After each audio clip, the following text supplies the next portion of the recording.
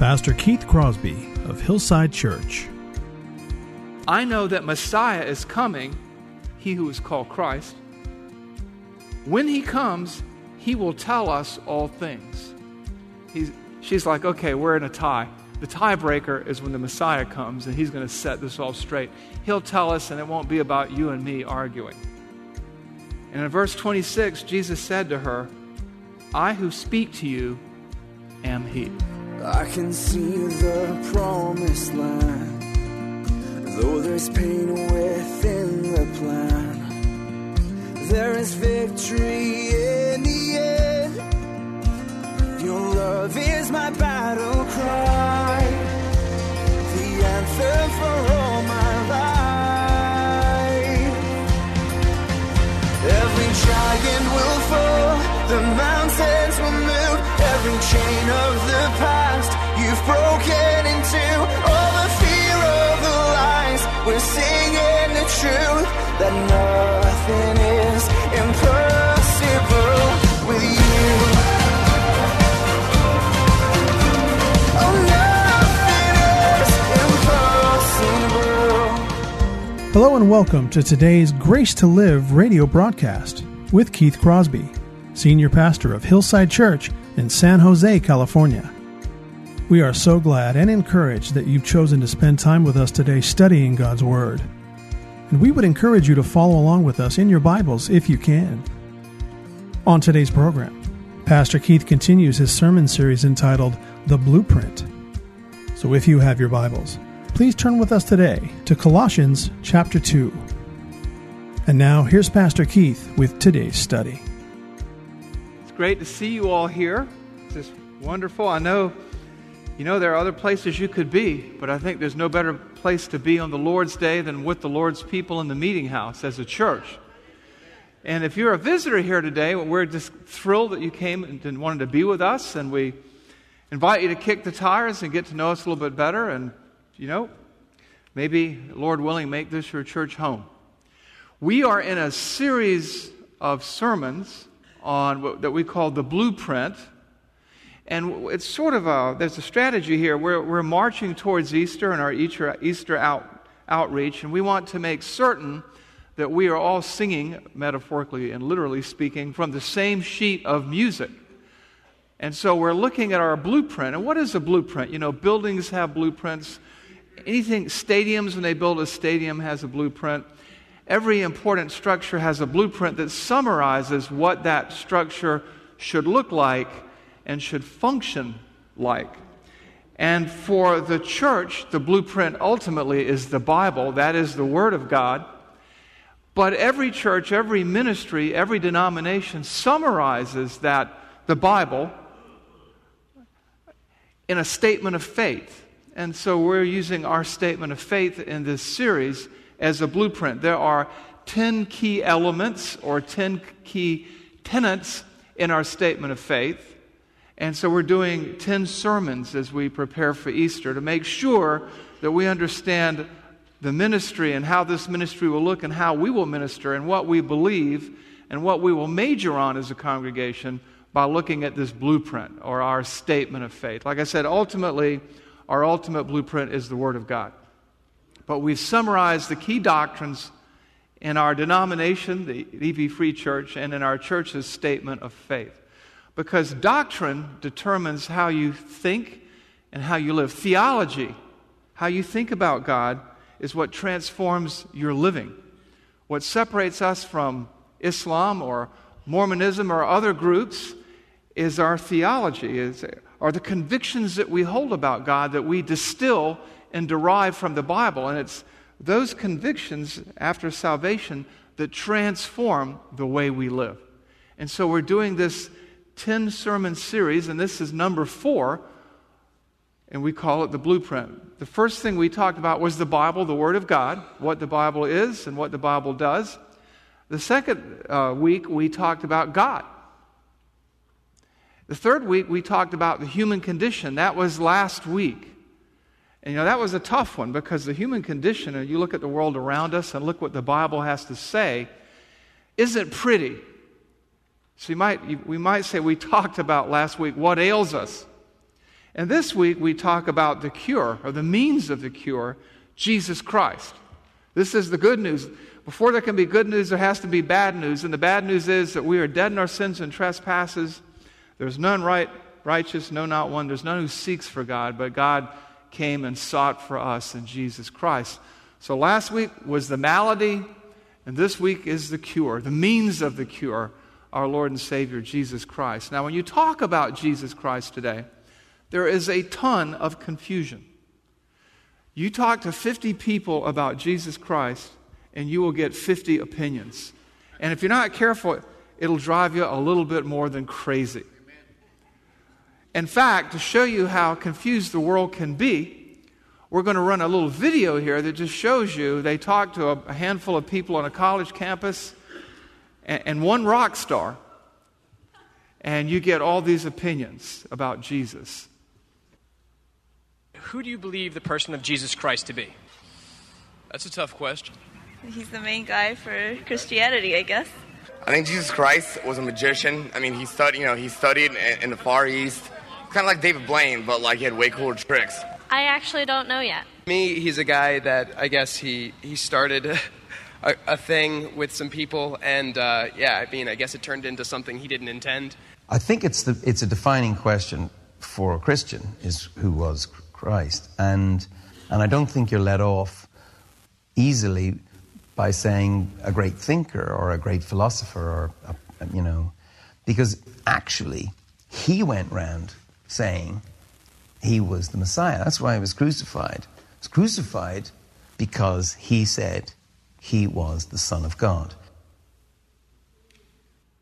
So our goal today in understanding who Jesus is, or what Jesus is, and what Jesus did is so that we can be unified in our approach to ministry and so that we can take a clear gospel message to the San Jose community outside these walls, to Santa Clara County, and we can tell people what we know. And this will help us to preach the gospel day in and day out in our daily lives. It will help us to grasp the love of God.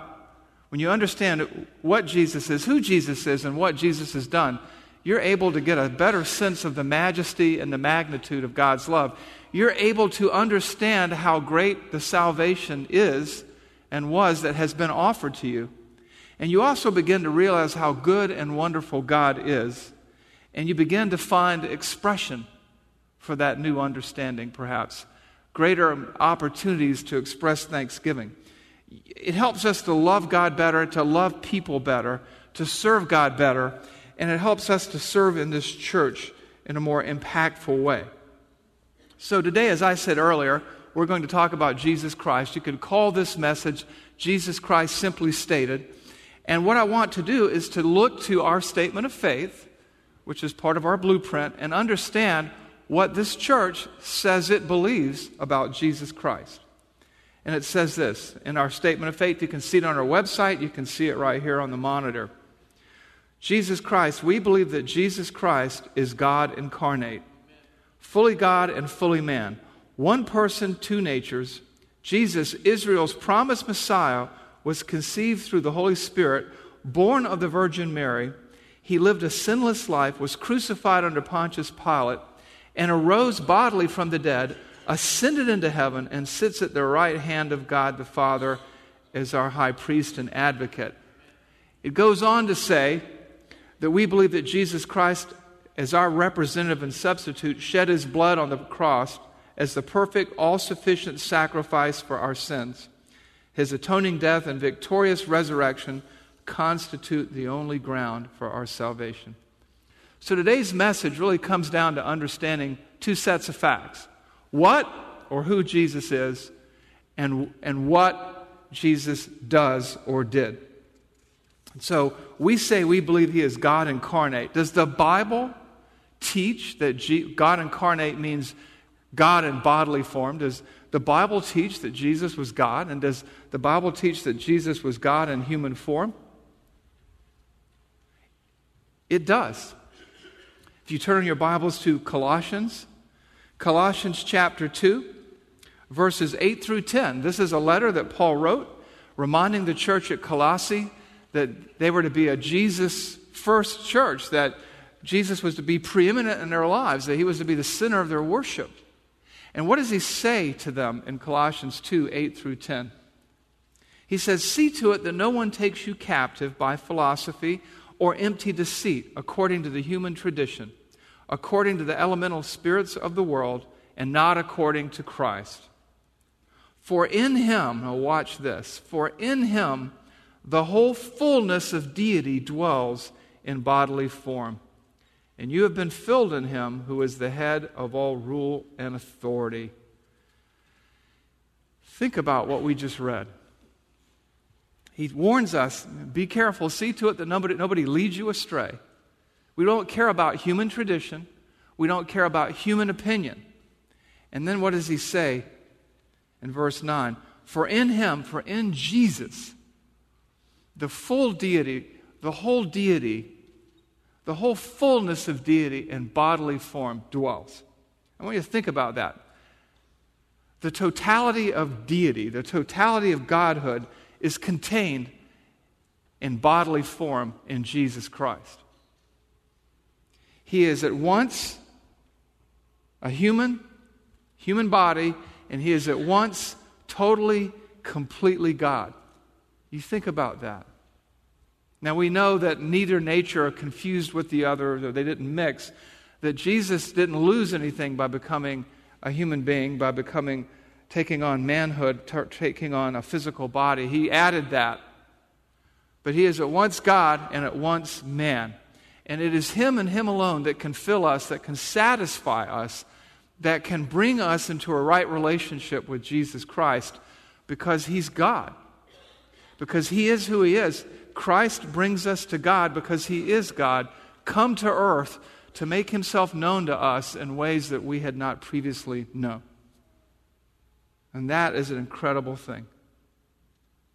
And it reminds us in verse 10 that he is the head of all rule and authority. He is God. He is the authority of our life. He is the ruler of our life. He is the king of the universe. You know, that tells us a number of things here. Number one, that we take our lead from Christ. Doesn't matter what man says. Doesn't matter what students on a college campus say. What matters is who Jesus is and what Jesus is and what he's done for us. There can only be one Savior. There can only be one satisfier of our souls. He is the captain of our ship. He is the Savior of our souls. He is God come to earth to seek and save that which was lost. Now, that's Colossians 2, 8 through 10. There are many, many other passages I could read. One you might want to write down for your later study and reflection is Philippians 2, 5 through 8. It's a great passage. It talks about how Jesus took the form of a man, laid aside the temporary exercise of some of the prerogatives of his godness, and went to the cross for us. But another passage that really helps us to see Jesus as God in bodily form, and I've probably quoted this passage to you 100 times since I've been here, is in John chapter 1, verses 1, 14, and 18. And eventually, when we preach through the Gospel of John after Easter, we will go through those whole 18 verses. But right now, we just want to summarize what it says here. So look at John chapter 1 in your Bibles, beginning in verse 1. In the beginning was the Word, that's Jesus, and the Word was with God, and look at that, and the Word was God. Verse 14, and the Word became flesh and dwelt among us. And we have seen his glory, glory of the only Son from the Father, full of grace and truth. So Jesus is the Word, right? In the beginning was Jesus, and Jesus was with God, and Jesus was God, and Jesus became flesh and dwelt among us. And we have seen, this is the Apostle John writing, we have seen his glory, glory of the only Son from the Father, full of grace and truth. Now look at verse 18. No one has ever seen God, the only God who is at the Father's side, he has made him known. This is the mystery of the Trinity, the mystery of the incarnation of God taking human form and coming to earth. He was with God, he was alongside God, he was God, he is God, he became flesh, and not only that, The only God has made God known to us in understandable ways that are unmistakably true and unmistakably saving. It took God himself to come to earth and explain to us who he was. Jesus, God in the flesh. God incarnate, God in a human body. And this isn't some new innovation. You know, you have movies coming out all the time and they make interesting statements and crazy statements. Or you'll have people on TV. There's a TV series right now on educational TV with Morgan Freeman about walking with God that makes all these assertions. You know, but you know what? The bottom line is, this isn't anything new. This isn't something that just came to being in the last 300 or 400 years. This isn't something that some council voted on that was new at the time. This is as old as the apostles. This is as old as God. This is as old as the Word of God. This is as old as the Church of God. And it should not amaze us that we believe that Jesus Christ is God incarnate, fully God and fully man. Jesus is Israel's promised Messiah. The early church taught this from the get-go. The apostles and the disciples, they taught this from the very beginning. In fact, if you were to turn your Bibles to Matthew 16, 13 through 18, we see that they got it, that the Apostle Peter understood that Jesus was the Christ, which is the Greek word for Messiah, and that he is the Son of God. Let me set this up for you. Jesus is with his disciples. He's been preaching. He rounds up his disciples after some preaching and teaching and everything, and he says to them, so who do people say that I am? And so we walk into this conversation right here.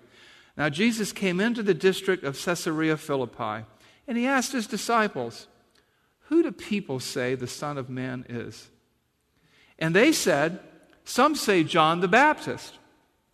Others say Elijah. Others say Jeremiah or one of the prophets. Now watch this in verse 15. He said to them, Jesus said to them, but who do you say that I am? And Peter, in his bashful, normally, retiring way, steps out in verse 16, and it says, Simon Peter replied, you are the Christ, the Son of the living God. You are the Christ. You are the Messiah, the anointed one, the Son of the living God. And Jesus immediately corrects him, right? Because people tell us Jesus never thought he was God. Jesus never thought he was the Messiah. Jesus never thought he was anything special. But is that what happens here? Look at verse 17. And Jesus answered him, blessed are you, Simon Bar-Jonah, Simon son of John. For flesh and blood has not revealed this to you, but my Father who is in heaven. Amen. And I tell you, you are Peter, and on this rock I will build my church, and the gates of hell shall not prevail against it. It is upon this statement of who I am, the Messiah, the Son of God, that the whole church will be built. I know some people play some games with the name Peter, Petra, Rock. It's not upon Peter that the church is built. It is upon the confession that Jesus is the Christ and the Son of God. And Jesus affirms this. Even doubting Thomas got it after the resurrection, right? In John 20, 25 through 29, we read this. So the other disciples told Thomas, we have seen the Lord. But he said to them, unless I see in his hands the mark of the nails, and place my finger into the mark of the nails, and my hand into his side, I will never believe. 8 days later, his disciples were inside again. Thomas was with them. Although the doors were locked, Jesus came and stood among them and said, peace be with you. Then he said to Thomas, can you imagine this? Then he said to Thomas, put your finger here and see my hands, and put out your hand and place it in my side. Do not disbelieve, but believe. What does Thomas say? Verse 28. Thomas answered him, my Lord and my God. Does Jesus rebuke him? Oh, no, I'm not God. No, what does he say? Then Jesus said to him, verse 29, Jesus said to him, have you believed because you have seen me? Watch this. Blessed are those who have not seen yet have believed. Those who would put their faith and trust in Christ without ever seeing him. Thomas bows down and worships him and says, my Lord and my God. And Jesus says, blessed are those who will believe having not seen me. At no point does Jesus repudiate either of these men. He affirms what they've said. He affirms their statement. Jesus affirms these words and pronounces them as a blessing. Some people insist or will ask the question, but did Jesus really believe he was God? I mean, you Christians say that he's God. Your statement of faith at your church says he's God. You say the Bible says he's God. But where in the Bible does Jesus say he is God? This is why it's good to read the Bible, because time and time again, in word and in deed, Jesus indicates that he is God. I want you to think about this. Angels refused worship. In Revelation 22, 8 and 9, a man bows down to worship an angel, and the angel says, don't do that. Worship God. Godly men refused worship. When Peter appeared to Cornelius and it was going to bring the gospel to the first Gentiles, Cornelius bows down to worship Peter, and Peter says, don't do that. Get up. I'm a man just like you. Paul and Barnabas, bringing the gospel and working miracles among a group of people, tore their clothes in grief when the people started to worship them. And they were like, don't do this. Don't do this. And then the people got mad. But Jesus, time and time again, accepts worship. And Jesus, as we're told, was a good Jew. And a good Jew would not accept worship unless he was the good God of the universe. In John chapter 9, Jesus heals a man born blind. And the man worships him. And Jesus accepts worship. Jesus accepts worship. Jesus believed he was God. He accepted worship time and time again. There's no way that he didn't believe he was not God. And as far as him believing he was the Messiah, and the Jewish thought in that day, it changed around the 11th century AD, but Jewish thought always was that the Messiah was supernatural and that he was somehow divine. Jesus believed that he was the Messiah. How do we know that? Because he said he was. Where did he say that? He said it in John chapter 4. John chapter 4 is the great story of the great account of Jesus meeting the Samaritan woman at the well. And they have this religious dialogue going back and forth. And Jesus tells her a whole lot of difficult things. And he says to her, you guys worship what you don't know, but salvation is from the Jews. You Samaritans don't know what you're talking about.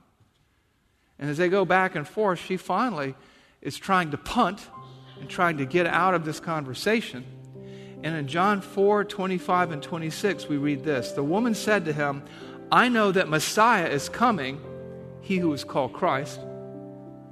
When he comes, he will tell us all things.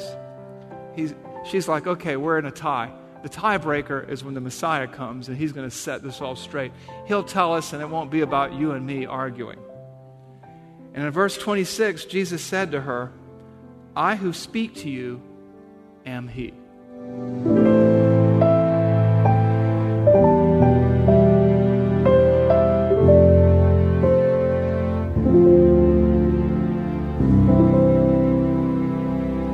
Pastor Keith Crosby on today's edition of Grace to Live. We are so blessed that you've chosen to spend time with us today studying God's Word. And if you'd like more information on Pastor Keith or Hillside Church, here's how you can connect with us. Our mailing address is 545 Hillsdale Avenue in San Jose, California, 95136. The church office telephone line is area code 408-269-4782. And you can connect with us on our website, which is gracetoliveradio.org. There you can check out archived messages of past sermons and also listen to Pastor Keith's weekly blog. And please remember that the Grace to Live radio program is a listener-supported ministry outreach of Hillside Church if you'd like to partner with us financially. Again, all of these things are available to you on our website, gracetoliveradio.org. Also, I'd like to remind you that Pastor Keith and the staff here at Hillside always look forward to hearing from you. So if you'd like to drop us a note, you can email us here at keith@hillside.org. Well, we hope that you'll join us again next time for Grace to Live. But until then, I'm your host, Kevin Reeves, and on behalf of Pastor Keith and everyone here at Hillside Church, it is our prayer that the Lord will richly bless you. And thanks for listening. That nothing is impossible. Every child